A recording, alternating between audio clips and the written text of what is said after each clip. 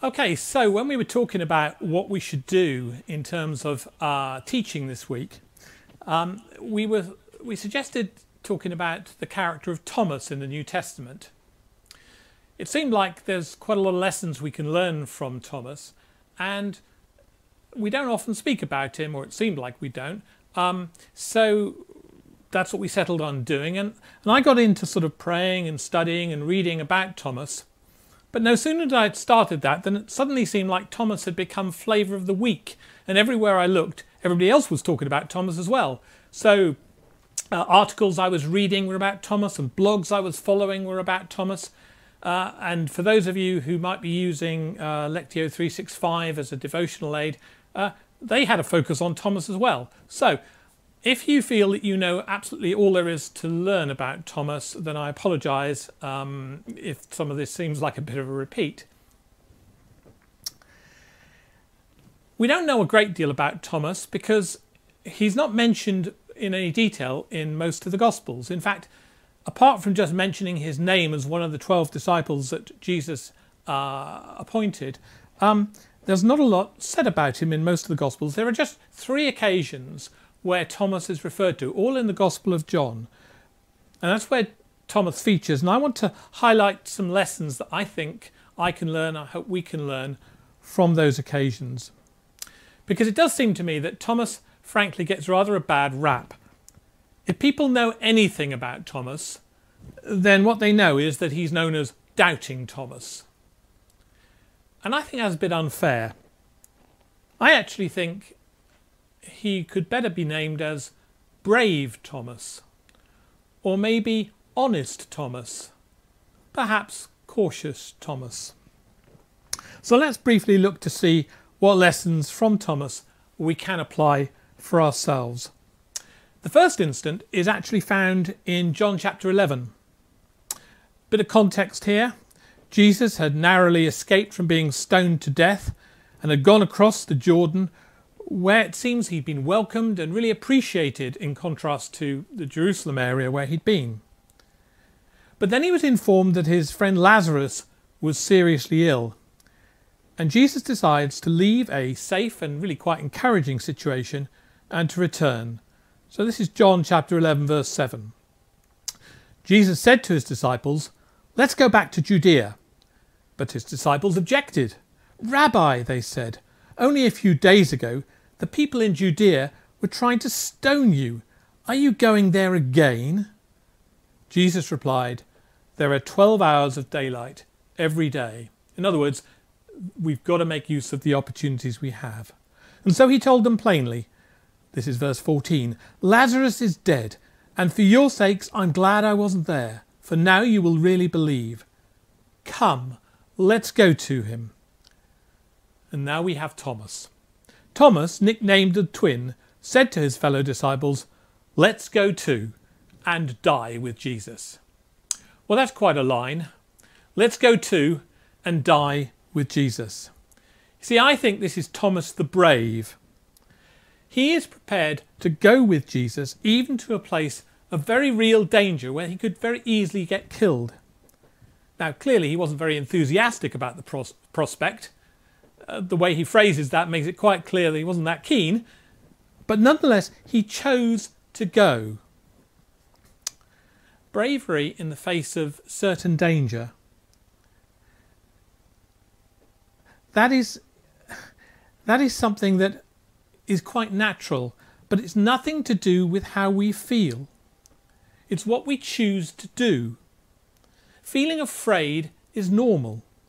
Bravery is choosing to embark on something even though we feel afraid. And then Thomas chose to accept the risk because Jesus had said, "Come." You see, maybe we would rather stay in the relatively safe and familiar ground,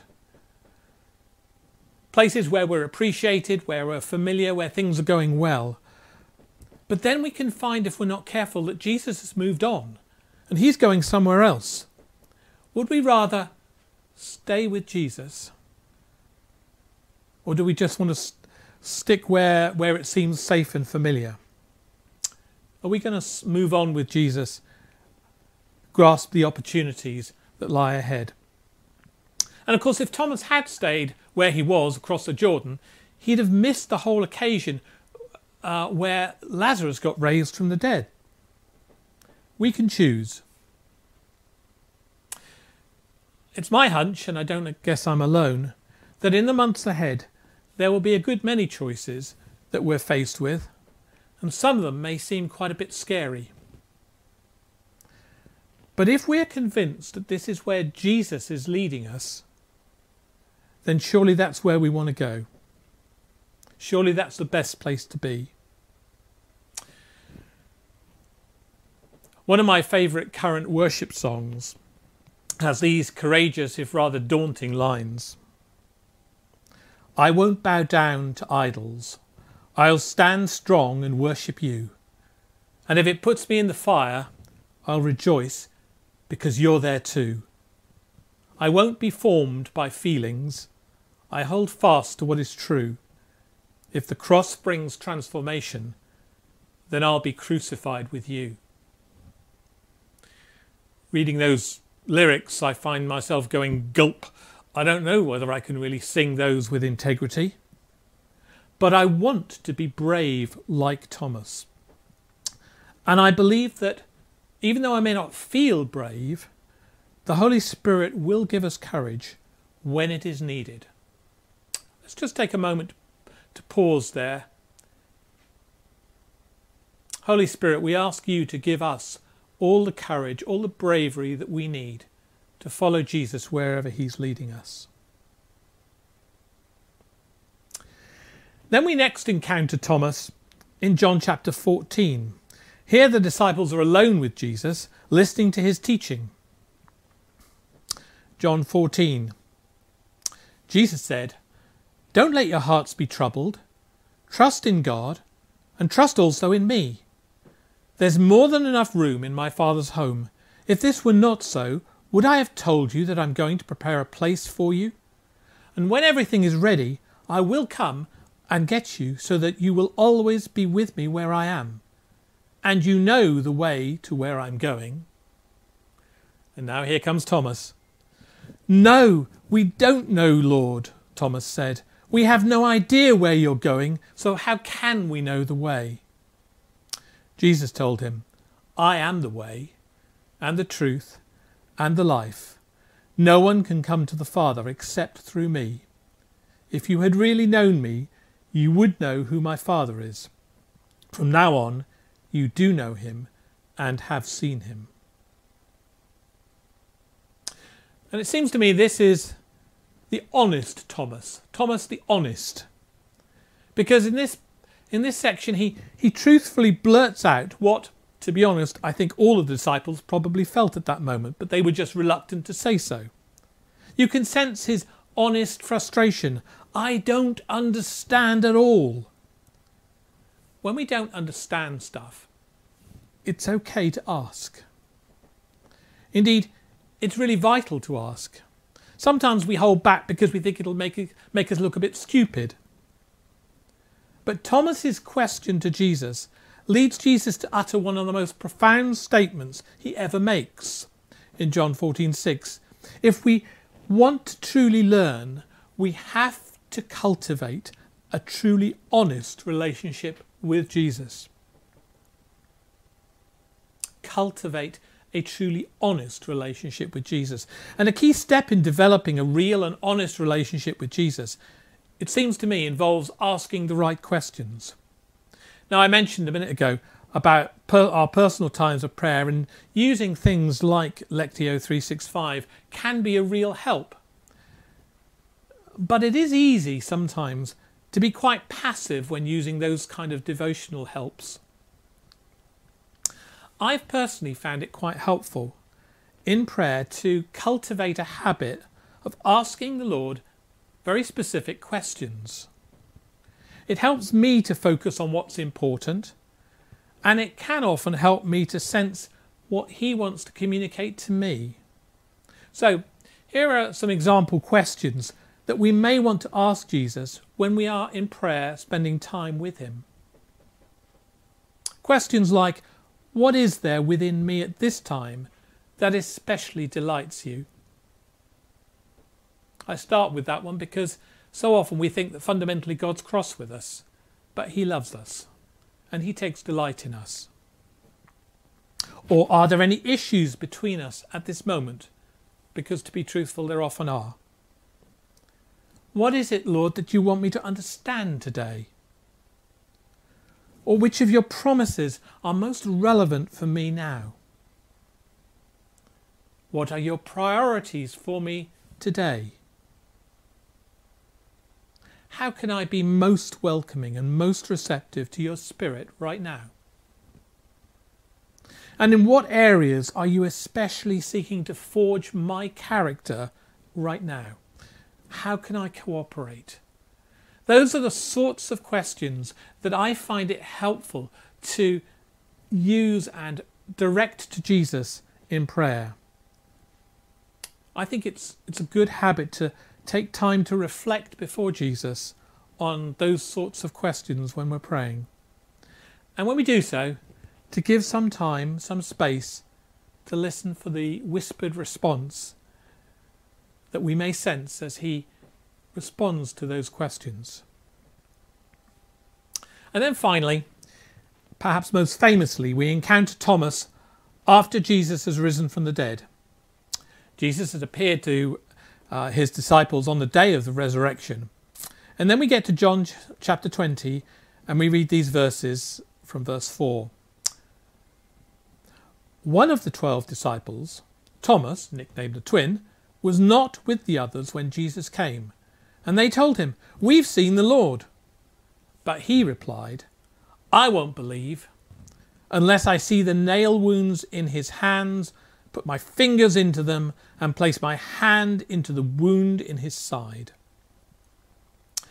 8 days later, the disciples were together again. And this time Thomas was with them. The doors were locked, but suddenly, as before, Jesus was standing among them. "Peace be with you," he said. And then he said to Thomas, "Put your finger here and look at my hands. Put your hand into the wound in my side. Don't be faithless anymore. Believe." "My Lord and my God," Thomas exclaimed. Then Jesus told him, "You believe because you've seen me. Blessed are those who believe without seeing me." And if you like, this is like Thomas the cautious, the guarded, the hesitant. This is the bit where Thomas gets a really, really bad rap.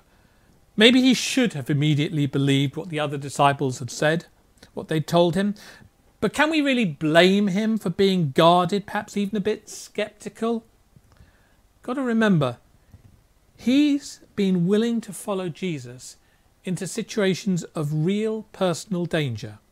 He's been willing to follow Jesus even when he didn't understand what on earth Jesus was talking about. He's been totally invested in this Rabbi Jesus. But now he's found this leader in whom he had placed so much hope, brutally and publicly executed as a criminal. And just because his friends now claim that they've seen a dead man walking, is it any wonder that he's just a bit sceptical, unwilling to accept second-hand reports, perhaps even a bit angry? Maybe he felt he'd been burned before, trusting that things would somehow all turn out brilliantly, and then they hadn't. Maybe he just felt, as that song goes, that he won't get fooled again. We've been doing pub quizzes. Pub quiz question: who wrote those lyrics? We won't get fooled again. Okay, so maybe Thomas should, after having seen Lazarus raised, maybe he should have found it a bit less of a struggle to believe. But that had happened before Jesus was murdered. And so tradition has given Thomas a hard time for being cautious in asking for this kind of unmistakable evidence. Yet when Jesus meets him, he totally accepts Thomas's demand for evidence. He shows him his hands and his side, showing him the marks of the wounds. He accepts Thomas's demand for evidence. Some people seem to assume that faith is kind of the opposite of evidence, or even contrary to evidence. But that's just not true. Our faith is based on solid evidence. I believe there is compelling evidence for any reasonable person to reach the conclusion that Jesus truly did rise to life again. But evidence for any event in the past can only take you so far. And the faith into which we've been called, into which we're invited, is not merely intellectual conviction. It's more than just mental assent. See, in the end, Thomas doesn't actually seem to follow through with his demand to touch the wound marks in Jesus' hand and side. Meeting Jesus personally was all the proof he needs in order to declare, "My Master, my God."